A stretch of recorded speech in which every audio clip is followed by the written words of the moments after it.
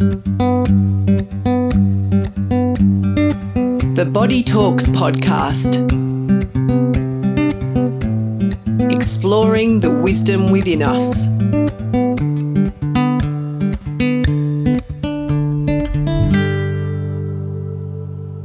Welcome to the Body Talks podcast. On this episode, I speak with my close friend Penny Murray, a Pilates teacher who has made her professional life about the study and exploration of human movement, first as a professional ballet dancer and then as a Pilates teacher. She taught Pilates in the top studios in the 90s and, like me, was in one of the early waves of teachers that spread Pilates to mainstream Australia at the beginning of the 2000s. She owns and teaches within her studio Body in Song in the eastern suburbs in inner Sydney. Enjoy the episode. Welcome, dear friend, Penny Murray. Thanks, Rachel. The Pilates method is a very well worked out exercise methodology for rehabilitation and many aspects of human biomechanics. Applying a spectrum of modifications to the base set of these exercises, it can be used for many different populations, from bodies rehabilitating to bodies wanting a general fitness workout. Where do you start, Penny, with a new client who has come to you for Pilates with a capital P, per se? I mostly seem to, firstly, sort of attract a client that is less on the fitness scale and probably more on the chronic pain scale. So I'm often their last resort for help to ease discomfort or repattern their body to help feel good.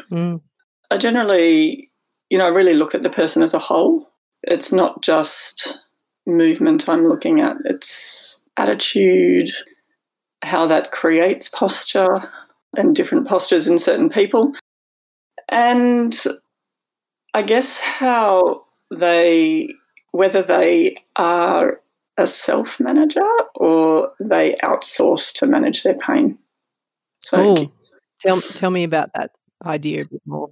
So, there's different types of characters, I guess, and we've all, I think, deserve help at some point, but a lot of people outsource their management and perhaps don't take responsibility for their bodies themselves. So they may have had good information from various people, but they haven't implemented the information. And sometimes then it takes perhaps an extra person or, that next person to say the same thing for the 20th time for them to hear it. It just depends, I guess, on the person. But I think it's important to know that when you're starting with someone, because if they're just looking for someone to fix them, I'm not really that person. Does that make sense? They need to be on the journey with me. Yeah, and they have to have arrived at a place where they're ready to met you, ready to help themselves. There is a reasoning, yes. Yeah. Every exercise you choose to give them, you prescribe per se, comes from a deep understanding of flow for many, many years of working with bodies and tuning into where your client is right at each moment of the lesson, of their day, of their week even. The way you work with the level of customization is not scalable, we could say, but that's a whole other conversation. After many years of teaching, you must have developed a methodology, in a way, a mode of delivery that suits you and has seen you get positive results in your clients. So is there some patterns, some general guidelines that you've developed just from teaching so much that you've shaped over time? Any quirks? Any quirks? I'm very passionate about calming down the nervous system as a start point. So, particularly with the demographic of client I have, their older chronic pain, when people are in pain, their nervous systems are basically shot. And if you don't start at a point where they calm their nervous system down, then you're really not going to get anywhere. Then that leads into sensory retraining, I guess. So being able to feel their body So everything I do initially and often for quite some time is very slow. It's very directed at getting clients to sense where they are in space so they can then create the change on the outside as well. Because if you can't feel, you can't change it outside the space that I'm in. So tell me about slow movement, because in my many years of teaching too, slow was very important because it gives that system time and also, as you just said, relate to the space and the environment. So can you tell me a little bit about that, how you pace or that why slow? The slower movement, number one, calms the nervous system. That's one of the major things, but it also gives the client a chance to feel what might be going amiss in their body that's creating pain. Without the slow application, you really just go into habit, and the habit is generally what forms the discomfort longer term. If you're not slow, it's just messaging the same type to the body, the same type of Pattern. way you've been going about things. Yeah. So I guess it's like anything, because obviously the movement in the body relates to the psychology of the body and the mind as well. You've got to be willing to look and feel that to create change. Are there any indicators that you've just seen that become common indicators over time of certain psychologies that are expressed through a type of movement a client walks in with or a type of posture? Are there any sort of this equals this? Is it that easy? Not really. Look, if I'm being very general, you take a depressed person and often, you would see their posture being more drawn inward and downward, things like that.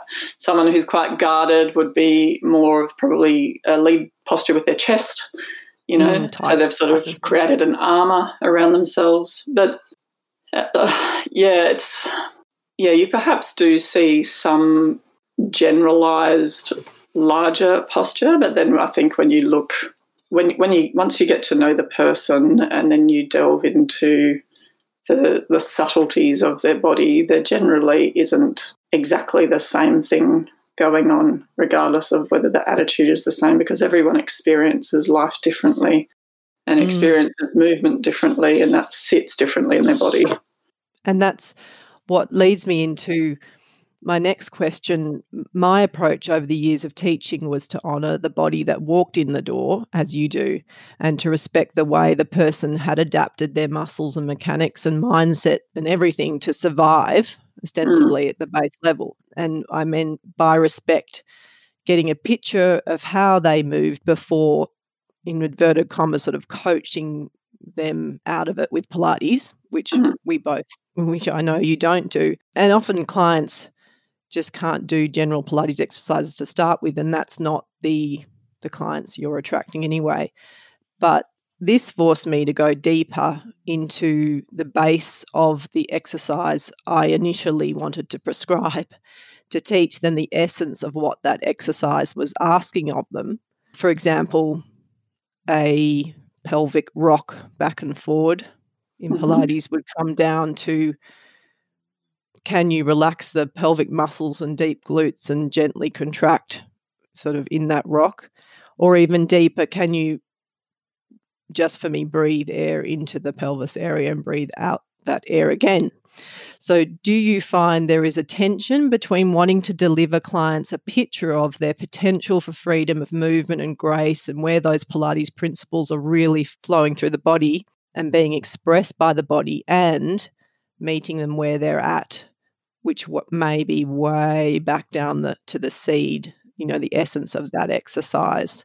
Do you find that tension there, or are you at peace with using what you've got, which is meeting them where they're at? I think I previously did have a tension around, but perhaps I'm not sure I completely understood the question, but I think around wanting more, if they want more out of the session in a different way to what I see appropriate. Is that sort of where you... Also just having come from a dance and a movement background and knowing how the body can move in this marvelous way and be free through a discipline of dance or through a discipline of Pilates, there was for me that want to just to deliver that to this client that walked in the door, and then the tension would arise when they couldn't even do the exercise which would take them towards that freedom of movement. So you'd have to really work back down to, okay, well, what am I actually wanting to, what am I prescribing this exercise and what am I wanting for this client in this movement? So yeah, that was my attention. So I'm just wondering if you had the same. I think yes, to a degree previously. I wouldn't say so much now. I think that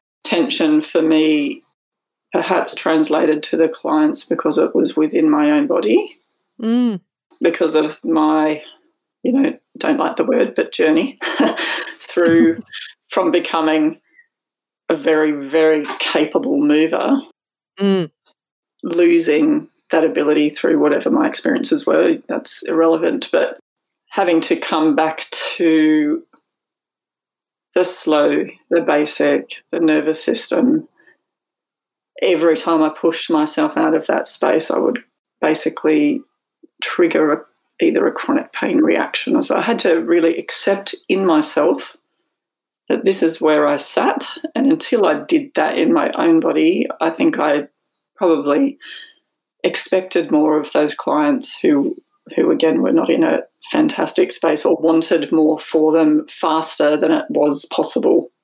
Because you're coming from your own experience. But now I think I don't do that. I really just sit in where it needs to be, and it's, in all honesty, it takes years and years, and the change when people go there to really fine-tune and check in with their bodies to the depth that I think creates a freedom is just, well, it's actually quite liberating when you start to see that and their realisation, and that's absolutely brilliant. It's the best, but it is a massive process. Yes, yeah, process and layers and layers and layers, and then which you think is the going inwards is actually creating the freedom. You hold a long-standing devoted clientele for over a decade, some clients. Every method has a scope and a limit to how far it can be taken.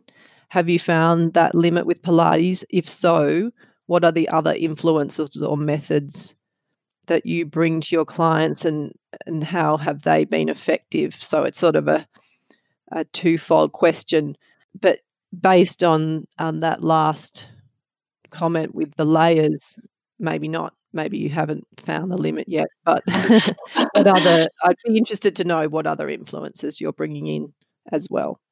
Obviously dance has been a big one over the years. The sound work that I've explored, which I have to say, since having a child, I haven't explored as much of. But that work, I guess, the sound work particularly was, again, a search for truth in some way. So if you meet the body at a certain vibration, there's a real truth to that.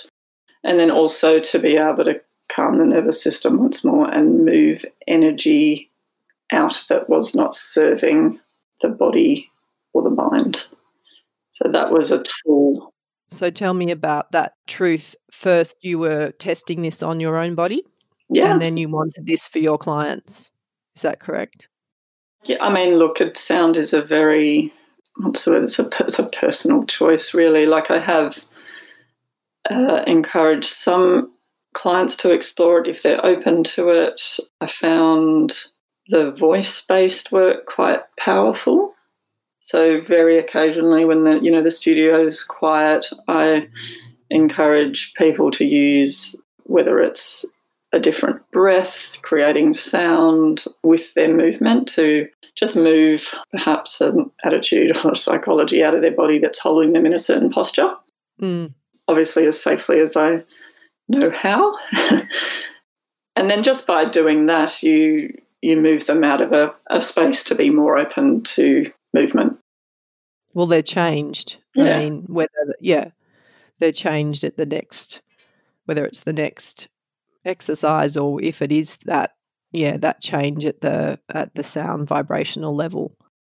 And when did you find this sound work? How long ago was that? That is a good question. maybe 10 years ago. And you're using the bowls as well, the singing bowls?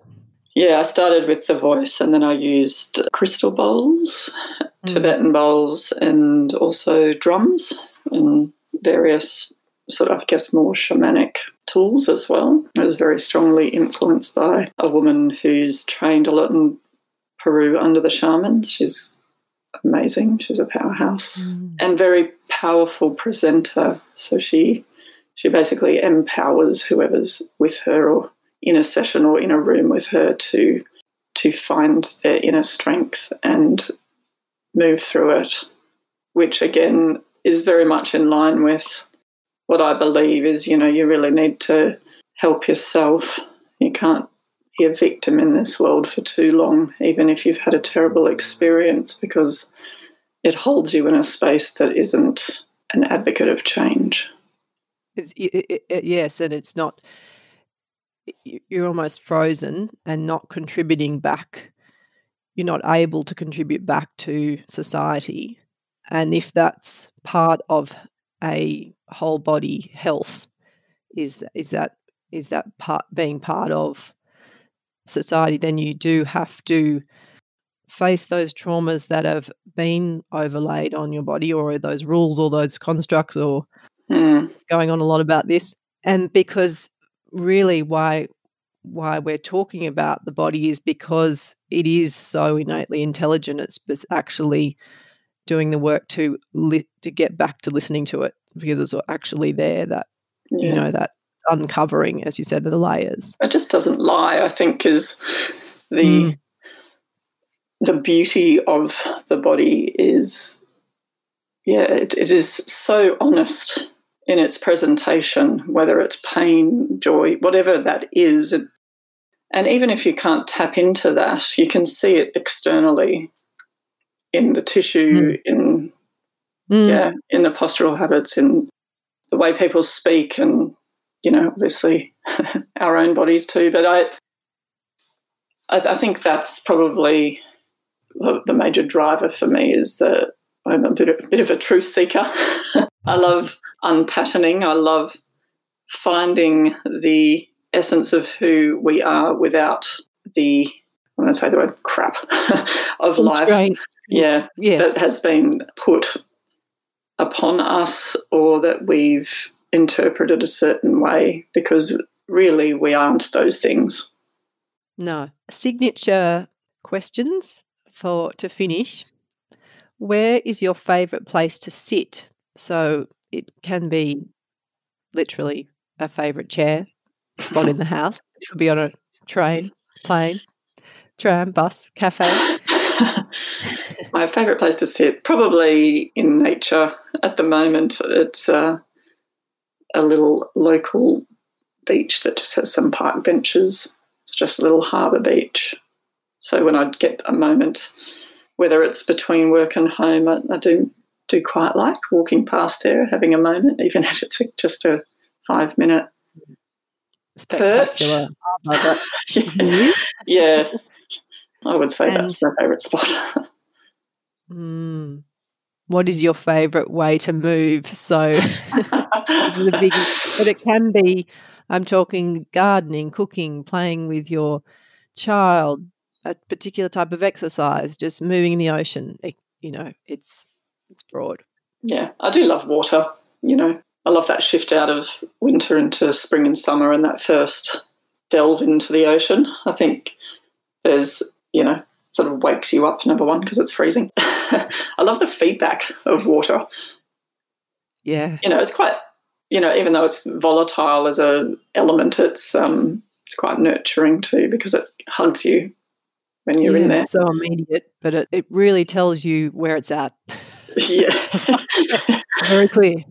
So I love that. And I also love and have grown to enormously love slow movement, because it brings me home to a place of rest, relaxation, and I think actually makes me a better person. The slow movement advocate, Yes. Penny Murray. Thank you very much for being on the podcast. If people want to find you and work with you, I'm putting the Penny's details in the show notes. Thank you so much for being on the show. Thank you, Rachel. It's a pleasure.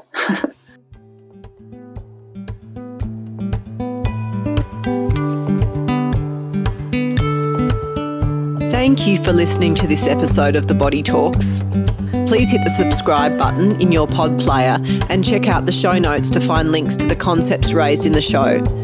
For more resources and to dig deeper, head over to the website thebodytalks.net.